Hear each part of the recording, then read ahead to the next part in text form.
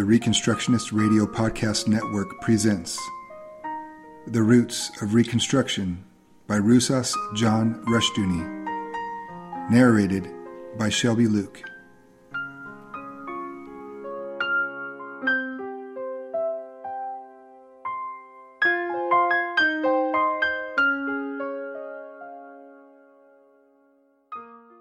Thank you for joining me this week in the reading of Roots of Reconstruction by Rusas John Rushdoony. In lieu of the judgment of God across this nation, I appeal to you to listen, learn, and live as the Holy Spirit guides you in the truth of the Word of God.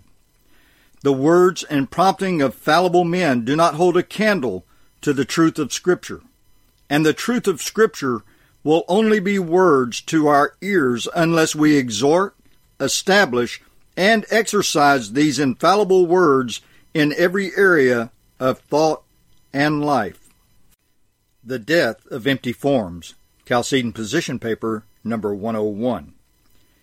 Men through the ages have commonly trusted in some political form, religious ritual, or social organization as the hope of mankind. Rome believed that simplification and centralization would solve the problems of state, and thereby Rome made the empire unwieldy and unworkable. The early centuries after Rome's fall saw a marked decentralization, the feudal era. This also created problems, while solving some, and the quote solution unquote was sought in a strong Holy Roman Empire and a strong papacy. The empire was to provide protection against the coming of Antichrist. We still have the symbol of the Holy Roman Empire with us, the dollar sign, the two vertical strokes representing the pillars of Hercules, and the wavy bank, a scroll. The empire was a faith in the necessity for holy power and the mastery of nations. The papacy centralized power in itself to provide an international court of appeals for justice. For a time, both church and empire served their purposes but became themselves the targets of reform. The conciliar movement aimed at a broader church authority, and the national states undermined imperial power. The Reformation also sought to broaden the basis of power and authority within the church. In the Puritan Commonwealth era in the 17th century, both in church and state, the desire for decentralization was strong. This was a hope strongly shared by Christians and humanists. It was basic to the Independents, Presbyterians, Anabaptists, and others. One man, Henry Martyn, a wealthy man who championed unpopular causes, the Irish, the Levelers, prisons for debt, and others, said of the monarchy, quote, "I do not think one man wise enough to govern us all," unquote. Certainly Charles I lacked that wisdom. Martyn's solution was a republic, which for him meant an honest civil government. His reason for this hope he clearly stated, quote, "The people have this advantage in their choice, that they are incapable of being bribed," unquote. C.M. Williams, quote, "The Anatomy of a Radical Gentleman, Henry Martyn," unquote. In Donald Pennington and Keith Thomas, eds, Puritans and Revolutionaries, pages 118 through 138, Oxford, England, Clarendon Press, 1978 and 1982. Martyn's faith in the people was naive. Like kings and nobles, they could be bribed. In contemporary U.S. politics, votes are purchased by subsidies to virtually every group in society, corporations, labor, the quote senior unquote citizens, minority groups, and so on and on. Theories about the infallibility of the people, in example, Rousseau's doctrine of the general will, are now appearing to be as invalid as the divine right of kings. In the late 15th century in Russia, the Josephite doctrine of the Tsar was developed. It held that, quote, the Tsar was similar to humans only by nature, but by the authority of his rank similar to God. He derived his authority directly from God, and his judgment could not be overruled by that of any prelate, unquote. Arthur Voice, Moscow and the Roots of Russian Culture, page 16, Norman, Oklahoma, University of Oklahoma Press, 1964. Rousseau's thinking about the general will gave a like authority to the democratic expression, or the democratic consensus, as many call it now. Michael Kamen has shown in A Machine That Would Go of Itself, The Constitution in American Culture, 1986, how Americans have commonly had a blind trust that the constitutional form would preserve freedom and justice. No thought was given to the fact that man's depravity can turn any form, monarchy, republic, democracy, or anything else into an instrument of tyranny. We have seen tyranny triumph repeatedly in history, whatever the legal safeguards or the forms of government. All the well-devised hopes and schemes of men are destroyed by the fact that man is a sinner. Without Christ, he will corrupt any and all forms of civil and ecclesiastical polity. This trust in forms is equally prevalent in the church. Jeremiah spoke of the false trust of Jerusalem in having, quote, the temple of the Lord, unquote, Jeremiah 7:4. An apostate people trusted in the sacrificial system, in example, in atonement as ritual rather than of faith with works. And Hosea condemned this, declaring, quote, for I desired mercy and not sacrifice, and the knowledge of God more than burnt offerings, unquote. Hosea 6:6. Our Lord twice cites these words of Hosea, Matthew 9:13, 12, and 7. Yet I am often assured by churchmen that their particular forms and observance of baptism and communion assure the purity of their church. They forget that their observances can also ensure their damnation. 1 Corinthians 11:29 FF. Such, quote, celebrations, unquote, are frightening. This does not mean that forms in civil and ecclesiastical policy or in rituals and sacraments are nothing.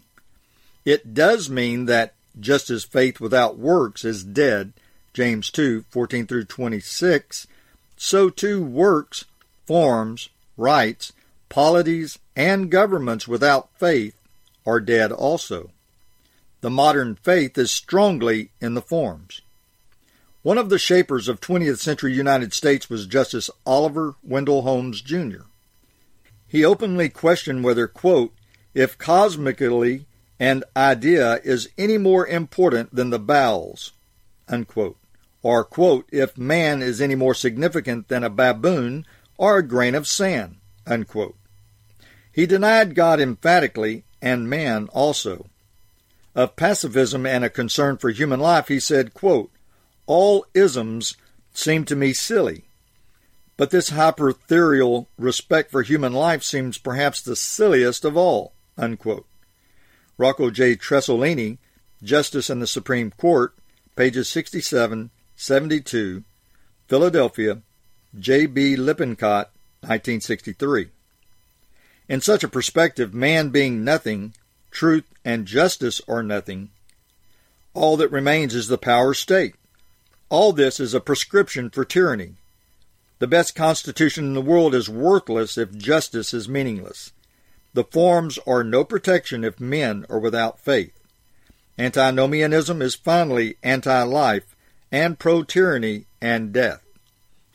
Repeatedly in history, as empty forms replace faith and works, and as fame takes precedence over character, every area of life and thought is affected adversely. John Pearson has called attention to the fact that the modern temper has affected the British monarchy and is, quote, a phenomenon of immense importance to the future of the monarchy, unquote. This, he points out, has been, quote, the virtual extinction of the cult of human greatness, which had been steadily succeeded by something rather different, the cult of the celebrity, unquote. John Pearson, The Selling of the Royal Family, page 193, New York, Simon & Schuster, 1986. Whether in the sphere of popular music, politics, the church, or the arts, celebrity has replaced greatness. This has been very sharply in evidence in such cases as Andy Warhol, rock and roll groups, and so on. The very word, quote, celebrity, unquote, is a curious one. It comes from, quote, celebrate, unquote, and, quote, celebration, unquote, the root idea of which is in Latin a good, well-traveled road, a way to a place. Its historic reference has been extensively ritualistic, that is, to celebrate marriage, the celebration of communion, or of the Mass, or of baptism, and so on. The focus is religious, communal, or ritual. With, quote, celebrity, unquote, however, there is a radical shift from a people united in a common act to a focus on an individual. It is now the celebration of an individual, a, quote, celebrity, unquote. One can perhaps suggest that the modern ritual is the elevation of the individual, the celebrity, instead of the bread and wine, in example, the body and blood of Christ. The word reveals a climax of emptiness. When the faith is removed, the forms collapse. Institutions and constitutions then become empty and meaningless, and justice gives way to celebrities and to political briberies. Nothing works because our world does not depend upon mechanical forms in church and state, but on a living faith, a faith with works. When so influential a judge as Holmes regarded man as worth no more than a baboon or a grain of sand, and respect for human life as the silliest of illusions, is it any wonder that murder, rape, abortion, and euthanasia are increasing? Indeed, baboons and criminals are often given a better status before the law than godly men. Forms have their place, but forms cannot save us. The people who trusted in, quote, the temple of the Lord, unquote, went into captivity, even as we now are doing, because our trust is in something other than the Lord of history. U.S. Justice Wiley B. Rutledge expressed his faith in 1947 in a declaration of legal faith thus, quote, I believe in law. At the same time, I believe in freedom. And I know that each of these things may destroy the other. But I know, too, that without both, neither can long endure.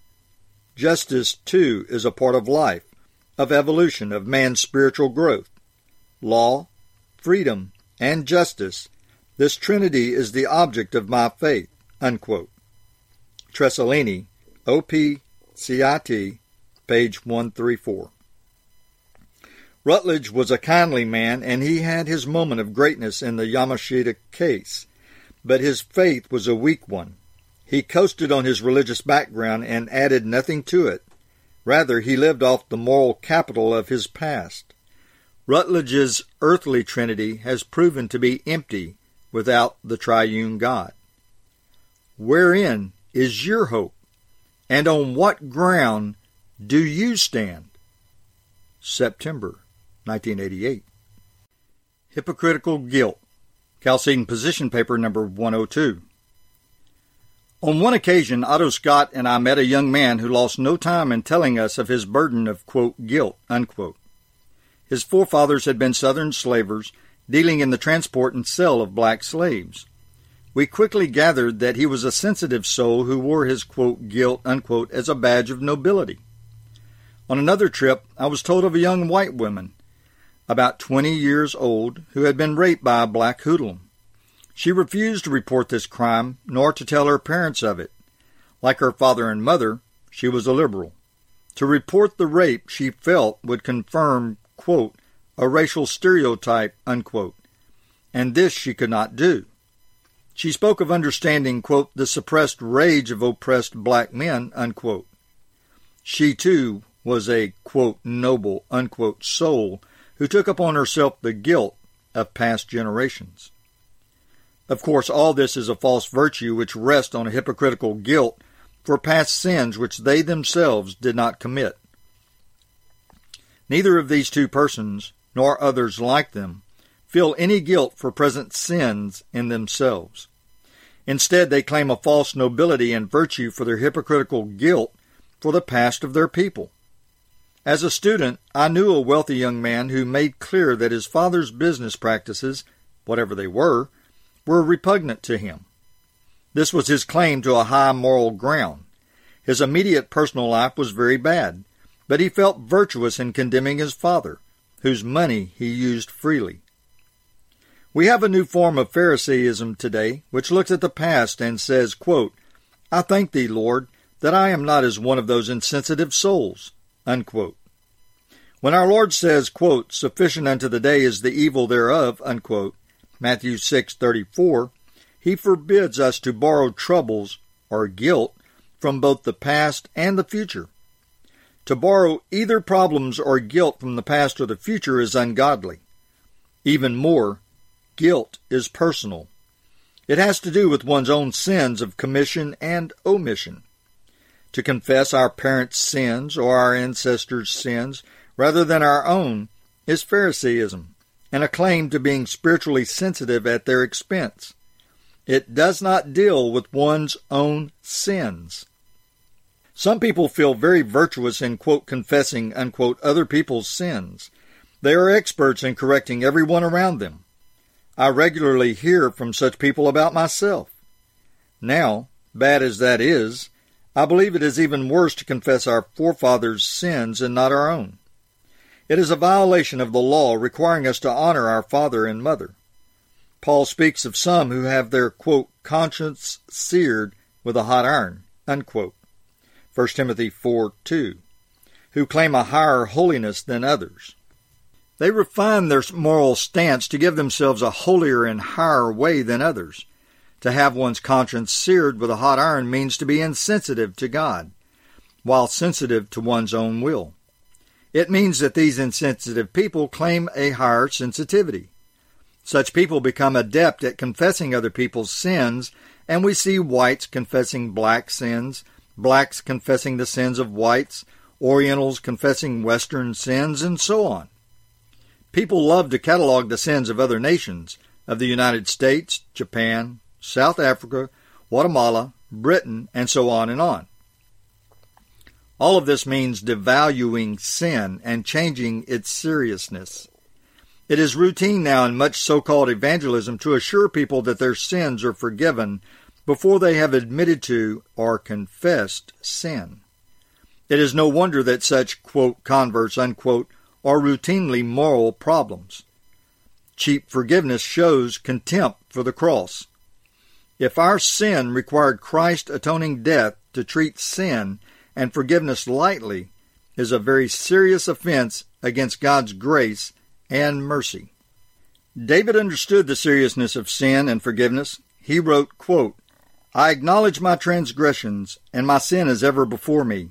Against thee, thee only have I sinned and done this evil in thy sight," unquote. Psalm 51, 3-4. Confessing other people's sin, the sin of our forefathers, or the sin of our nation in the past, is a common evasion of responsibilities in the present. One women's club revels in hearing speakers who regale them with the sins of everyone outside their own, quote, enlightened, unquote, circles. They know more, quote, dirt, unquote, or fancied, quote, dirt, unquote, about more people and groups than one can imagine. They are a happy lot of Pharisees who believe that they grow in virtue as they grow in their information about the sins of others. Such Pharisaism is common on the right and on the left. It is very popular politics. It adds nothing, however, to the moral direction of society. All morality rests on a religious faith, and it results in action. No action, no morality. Today we have a world in which everybody seems eager to correct or regulate everyone else. When a Congress, legislature, or parliament meets, it seeks more controls over others. The U.S. Congress, as an accomplished body of Pharisees, routinely exempts itself from the laws it passes to bind all others. This is Pharisaism, and it is evil.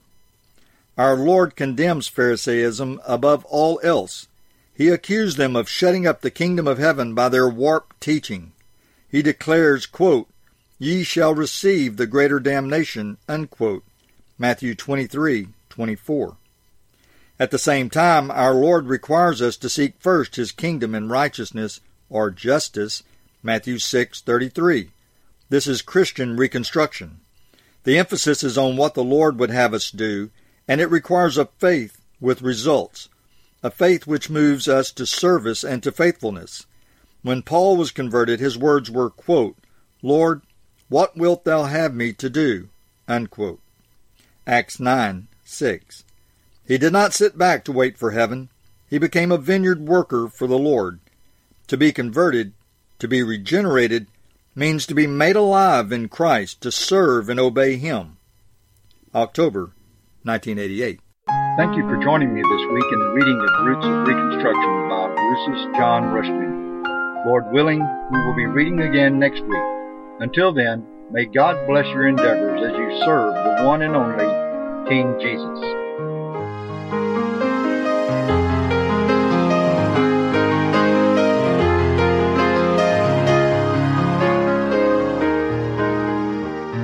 It was the blood of Jesus, the perfect sacrifice,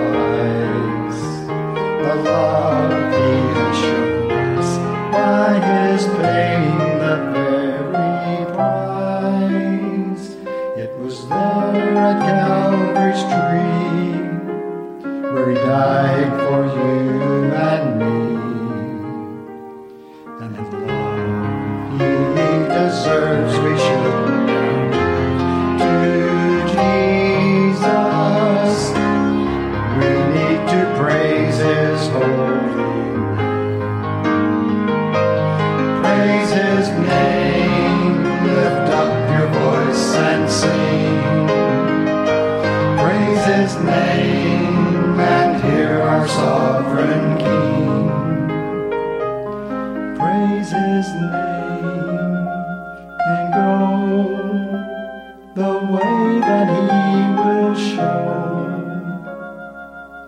and follow the road leading us home.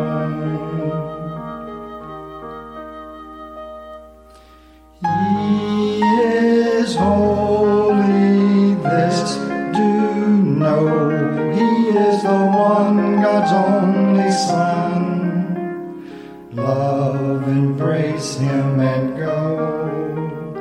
Oh, how precious Jesus is to us as the husband of the bride to be. Tell the world of His wrath, tell the world of His love, tell the how Jesus Christ has set you free, set you free. He is the Lord of life to me.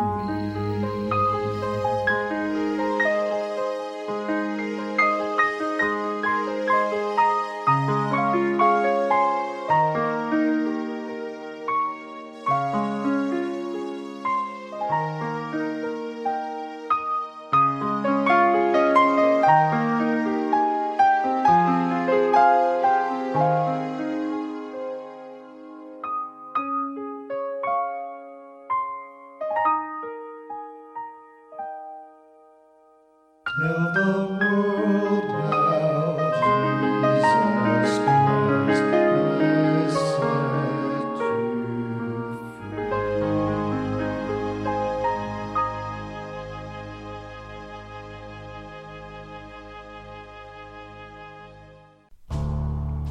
The Reconstructionist Radio Podcast Network brings to you a complete lineup of podcasts where you will hear practical and tactical theology. Our desire is not simply that you consume our shows, but that you also live out your faith in every area of life. We can talk all day long about these things, but if we fail to put them into practice, then we fail as ambassadors of Jesus Christ our King. Subscribe now to your favorite Reconstructionist Radio Podcast Network shows, or you can subscribe to the Reconstructionist Radio Master Feed, where all of the content we produce, including the audiobooks and audio articles, will pop up as soon as they are available. And don't forget to visit ReconstructionistRadio.com to volunteer as a narrator or to partner with this ministry financially. May the Holy Spirit stir you into action for Christ and His kingdom.